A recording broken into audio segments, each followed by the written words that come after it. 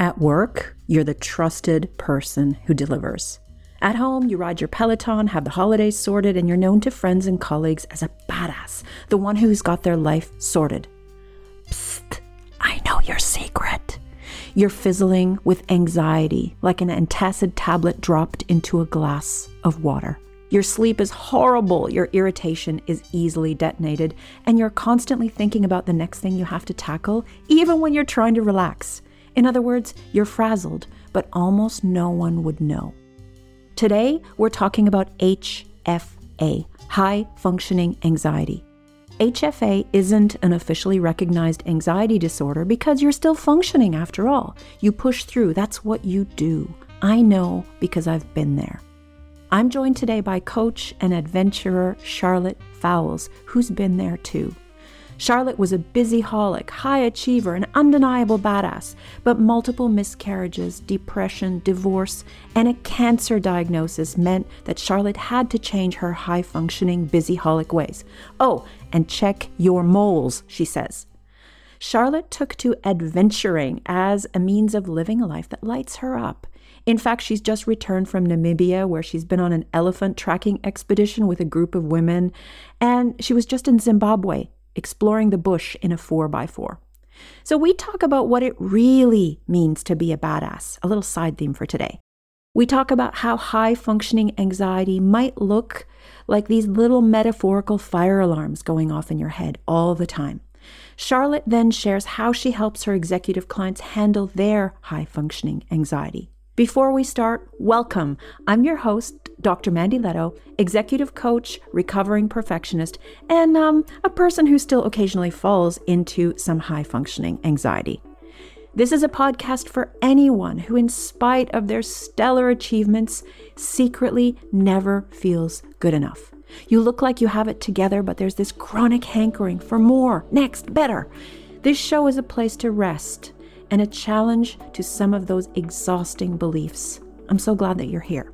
Okay, so the Cambridge University Online Dictionary defines badass as something or someone you admire or find impressive. Perfectionists and overachievers might interpret that as keeping all the plates spinning, of course, while making it look effortless.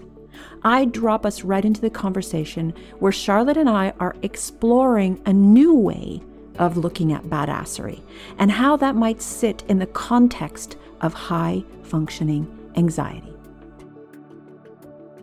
And way before I was ever in this work, I spoke about this, the severe depression. And I spoke about it because there's so much shame around a lot of these things that people experience. So, for me, severe depression, there's a lot of shame and still a lack of understanding around that. You have miscarriages that I've experienced, like even the phrase miscarriage applies, you have done something incorrectly. It's so private, keep it to yourself, don't tell anybody. Marriage breakdown. Like I lived it out, and it wasn't an attention seeking or anything like that. It was a please meet me here, please understand. And I kept sharing because people kept saying to me privately, I can't share. But seeing your share has given me hope, or it's given me permission, or it's made me feel less alone. So that was before I ever did this work. And I've just carried on being authentic. And I think it's great because it shows that you can be, if you want to call it badass, if you can be that and you can have the fear. So I recorded videos while I was away. I've written journals while I was away on the recent adventure where I'm freaking out, and I share that, and it's always received very well, because I think the distance, you create a disconnection and a distance between anyone else and yourself when you hold yourself up as a perfect, this beacon of someone who's got it all together. It's just not true. None of us do. So everyone has levels at which they're comfortable to share, but definitely I find I get a lot of deep connection with my audiences and people that I speak to, because they can relate. They can relate to these things, and they can see me doing some of the badass stuff and me saying, this is really fucking hard. I hate this today. Like, this sucks. Or I'm really scared right now. I got no sleep last night because I had to literally self-soothe for 2 hours because I was camping in a storm on top of a a vehicle tent where I literally thought I was going to get blown away, and I share that to show that you can still have deep joy, connection, success with all the other side. So I really want to keep sharing and keep encouraging others to do the same in an appropriate format. Of course, lots of leaders, it's not about oversharing, but it is about this use of vulnerability. If it's a other word, I would just say the humanness of it. It's so compelling listening to other people being vulnerable and authentic, isn't it? When Charlotte shares her vulnerability, remember what people say to her quite often. She gets comments like, I could never do that, but it's so encouraging and inspiring that you can do that. Author and shame researcher Dr. Brené Brown says that perfectionism isn't the same thing as striving to be at our best. Perfectionism is not about healthy achievement and growth. It's the belief that if we can live perfectly, look perfect, act perfectly, we can minimize or avoid pain of blame, judgment, and shame. In other words, it's a shield, a 20-ton shield that we lug around thinking that it will protect us. But it doesn't, of course. Healthy striving, on the other hand, is about how we can improve. Perfectionism is not about improvement. It's about managing our image. It's all about what will they think of me. So, from my perspective, perfectionism looks like a major contributor to high-functioning anxiety because so much of perfectionism is focused around image management, which reminds me of a study done in the 1960s by Elliot Aronson around impression formation. So here it is in a nutshell. Participants were told that they were going to be listening to a recording of a student trying out for a college quiz bowl team. So participants in the study listened to the contestants answering, I think, 50 questions and then talking a little bit about their background. So the most compelling of the contestants turned out to be a guy who answered really competently, but at the end, you heard a clatter and then his chair scraping back. And then the contestant said, "Oh my goodness, I've spilled coffee all over my new suit." This contestant, would you believe it, hands down made the best impression. And Aronson and his team concluded that the competence plus the coffee spillage made this contestant more relatable. He was impressive, but no longer intimidating. In other words, he was human. Something to think about for the perfectionists out there. And you don't have to spill coffee in your crotch to do that, just saying. I read this study in Dr. Ellen Hendrickson's book called How to Be Yourself, Quiet Your Inner Critic and Rise Above Social Anxiety. Highly recommended. Also very entertaining. Okay, I drop us back into the conversation where Charlotte and I are discussing some of the fire alarms going off in our heads. And it's not to say that having these means that you have high-functioning anxiety. Remember, it's not an official diagnosis. However, it doesn't mean that the impact of those fire alarms isn't real and even debilitating. My aim in this episode is to get you thinking, not ruminating and worrying at 3 a.m, but thinking. Daisy Goodwin has written an article last week on high-functioning anxiety in the London Times, which I'll link in the show notes. She shared some examples of ongoing fire alarms in her life, just so that you understand what I mean by fire alarms. So here are some of hers. Am I a good mother? Have I done anything worthwhile in my life? Is my cancer going to come back? Are my children happy? Am I going to get dementia? Here are some of ours. I'm starting to worry about my bones. There's no reason to worry about my bones, but I'm like, oh my goodness, I don't want to be one of those people that's hunched over and frail that has osteoporosis. And so that's one of the little miniature fires that's constantly burning in the back of my mind. What's one of yours? I'll volley it over to you. Well, one of mine is a big one, but it's my followers would know it's been a constant, is the parent issue. So won't go into all of the history, but, I've had a very traumatic history with trying to become a mother. And I've recently had another sort of setback in that area with a relationship that we thought was going that way. And then the mind was changed, but my mind didn't change. And now I'm back and I feel like I've lost 3 years. I feel like I've wasted that time. I'm now older again. And what does that look like? And there are many different ways for family. Like, that's a conversation another time. But also I'm like, oh, okay, like if this is what I want, how long do I have? And that scarcity kind of time running out thing is something that is not very helpful. I work very hard on this with my coach and things like that. And That's definitely a fire alarm for me. Like, if it doesn't happen for whatever reason and I have to go through that journey and process that grief, I'm sure I'll have a full and amazing life. I already do. But will there always be a bit of regret? Will I always have sadness? And of course, we don't know. So that's the sort of fire. And it's, yeah, Jennifer Aniston, as you probably saw, has recently spoken out, I think in a Leo magazine about this. But she's on the other side. And one of the reasons I want to bring this fire alarm is one of the things that I am really passionate about is there are so few tales of people in the middle, not just of this situation, but this is why this is so great. You talk about fire alarms. People talk from their happy ending. Hey, I've got my baby now, or I've adopted my family, but hey, I went through all of this. Like, I don't have one. In many instances, I have this happy ending, but I talk about it because I was missing and still am missing what I call tales from the middle. So this is a great conversation. This is my middle. This is like, I worry about that because I have a deep desire for it and maybe it won't happen and and doesn't mean I think I'm going to be happier, but definitely just someone listening might hear me go, I'm in the middle. This is one of my fire alarms. And it's something I have to constantly sit with and be with and hold, as well as all the rest of the shit that I'm holding like the rest of us. Yeah. So, yeah. Thank you for sharing that. I think it's so important to be in the middle. As you said, it's so easy to, well, it's not easy, but it's different to share from the other side that it all worked out. And I think more of these fires are things like when we have a dream about something. I've had a book that's sitting with an agent for 2 years. Is that ever going to come to fruition? Is it even relevant anymore? Does anybody care?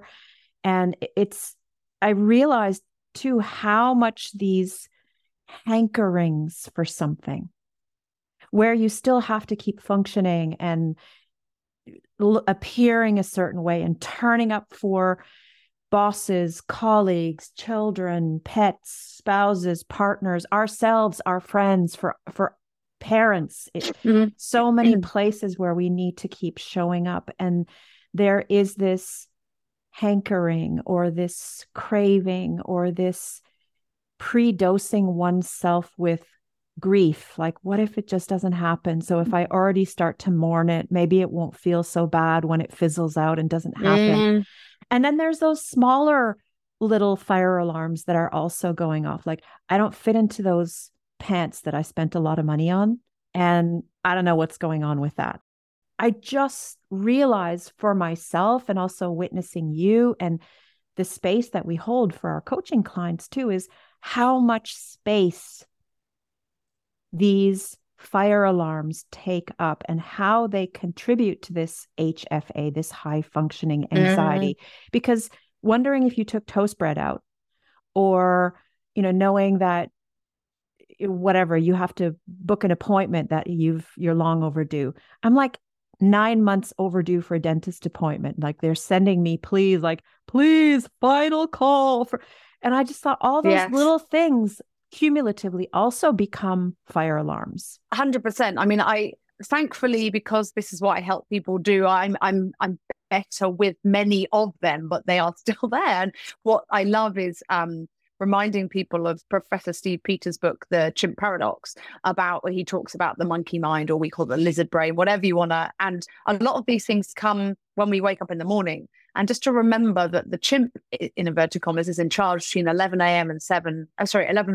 and 7 a.m. or whenever it is you go to bed, usually. And I notice that now when I wake up and think, well, this is a crazy thought. And that's these little fire alarms going off. I'm just going to sometimes writing them down is helpful, or just be like, oh, it's the chimp brain. And that knowledge is really helpful, because when we're depleted in any way, so maybe we have too many fire alarms and it's making us feel stressed, but when we are stressed or hungry or tired or any of a lack of optimum state, that's when these things also they seem bigger and worse and stuff. So that really helps me when those fire alarms go off. For me as well, I've had so much health related trauma also. And especially after, I still have a lot of checkups after having cancer and chemotherapy, which I'm very, very grateful for, of course. But I have what I call health admin fatigue. And I think this can be applied to many things. Parents, for example, not have parent fatigue, as in all the decisions with the kids, like have they got their school bag packed? Have they done the school lunch? Is it dress up day on Friday? Like, is there something crazy going on for Halloween? Do I have to bake something for the blah, blah, blah, blah, blah, blah? Like all of that. So that you can use, my version is health admin fatigue, which I know lots of people with longer term conditions also really relate to, which is just the admin of yet another appointment. This is why I had, this is a big fire possibly going off in my mouth, is the dental appointment. It started years ago with all the miscarriage and baby related and investigations and other traumas and stuff I was having. And I had no space for any other health stuff. I was like, it'll have to wait, because just the constant going to the hospital. And then I had a injury trauma to my leg, and then I had mental health stuff, and then I had cancer, and then I had something else. You know, it's just, it felt like constantly. So I was like, I can't do another appointment. I just can't do it. According to Johns Hopkins Medicine, the symptoms of high-functioning anxiety most often align with those of generalized anxiety disorder, which include excessive worry most days for at least 6 months, restlessness, difficulty concentrating, being easily fatigued, irritability, muscle tension, and sleep problems. The Times article I referred to earlier adds that people who experience HFA might also have trouble relaxing. Don't know anyone like that. And they also dislike having their plans disrupted because it can feel like being out of control. They might also have the belief that this very behavior has been the secret sauce of their success. I remember a friend telling me a couple of years ago, Mandy, you think you're so successful because of your perfectionism and because you're so hard on yourself. And then he shook his head. You've been successful in spite of that, not because of it. Wow, that was an aha moment. But actually believing that, and more so letting go of those habits, well, that's another matter altogether. That involves the deep work of self-compassion and self-forgiveness, which is all the stuff we talk about here on the show. Remember Mark Silverman from episode 19? Mark spent his life as the golden boy, the one who did everything right, the one who everybody liked. And then he blew up his life and his mental health crumbled. During Mark's healing process, he said that it felt like a death, letting go of the habit of beating himself up. Self-forgiveness is hard fought, especially when my ego structure and who Mark is predicated on beating Mark up. Letting go of that is like a death. It felt, letting go of beating myself up felt irresponsible.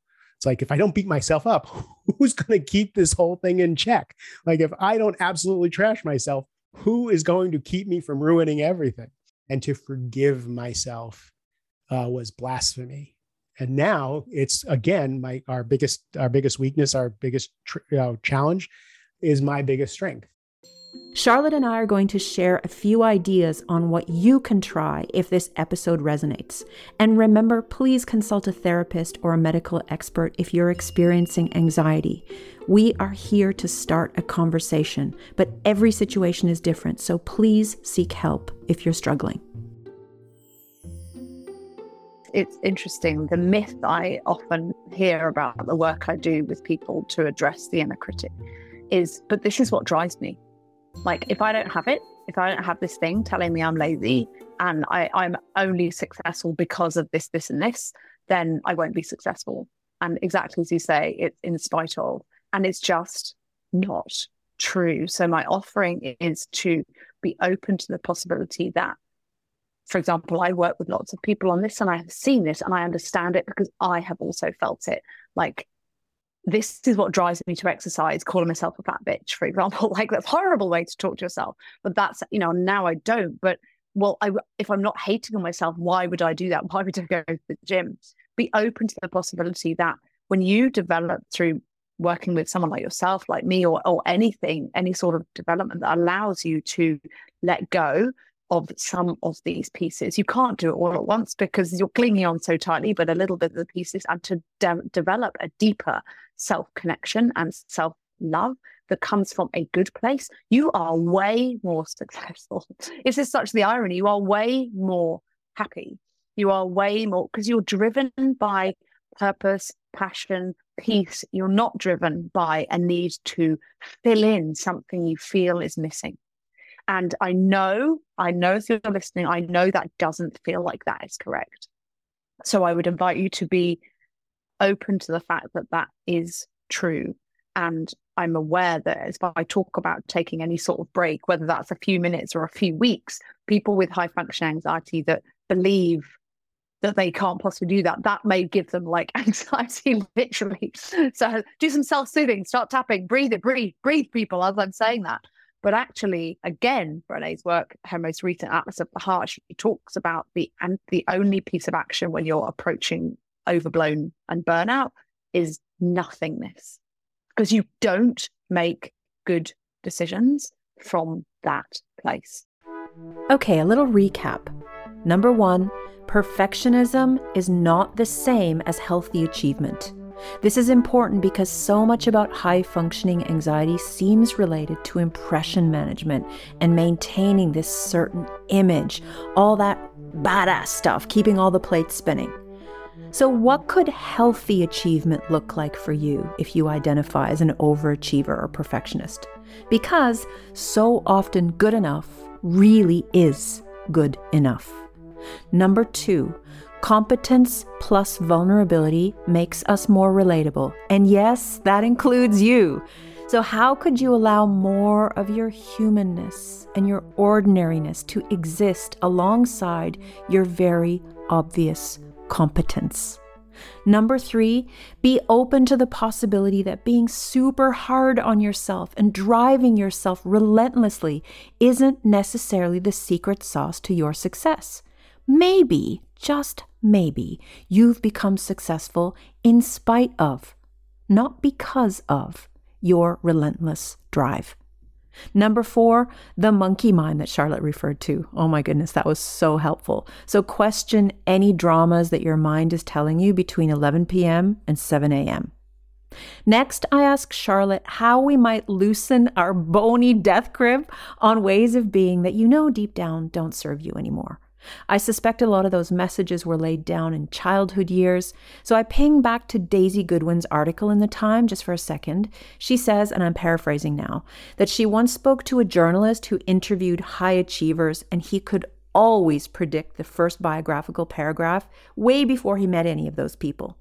It would always contain some kind of trauma or bereavement or illness. He said that people with happy, carefree childhoods don't spend their lives worrying about or imagining the worst.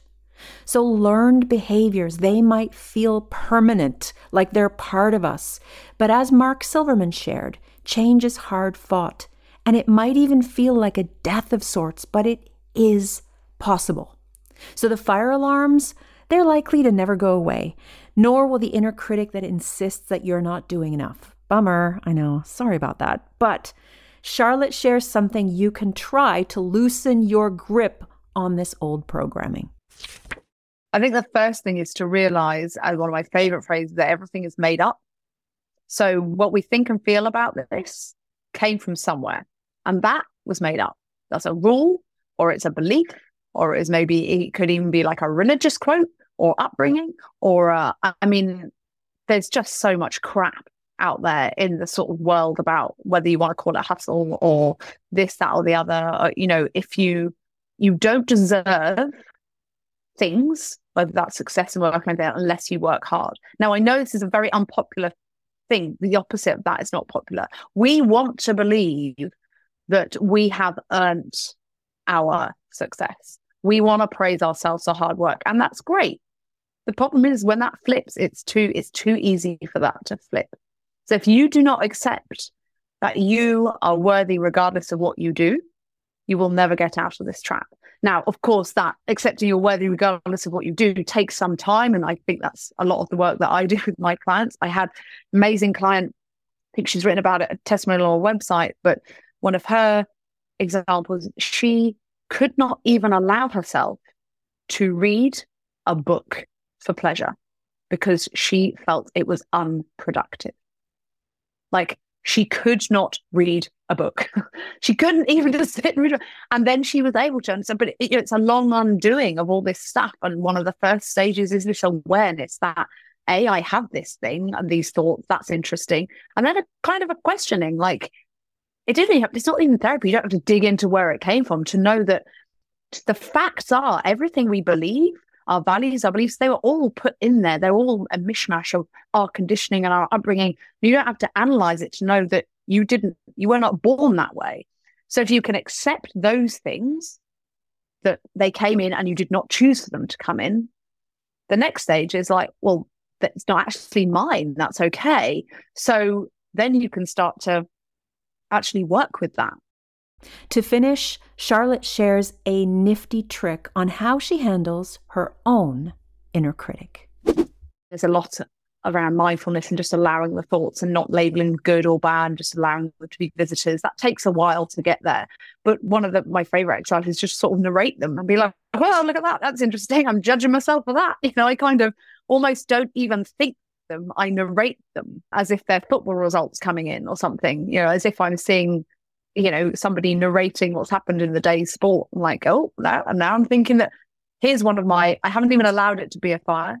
I haven't unpacked. I got back a few days ago from overseas, 5 weeks, went somewhere else, immediately to a conference for 2 days. My house is an absolute shit show. And I'm just wandering around in it, laughing at it.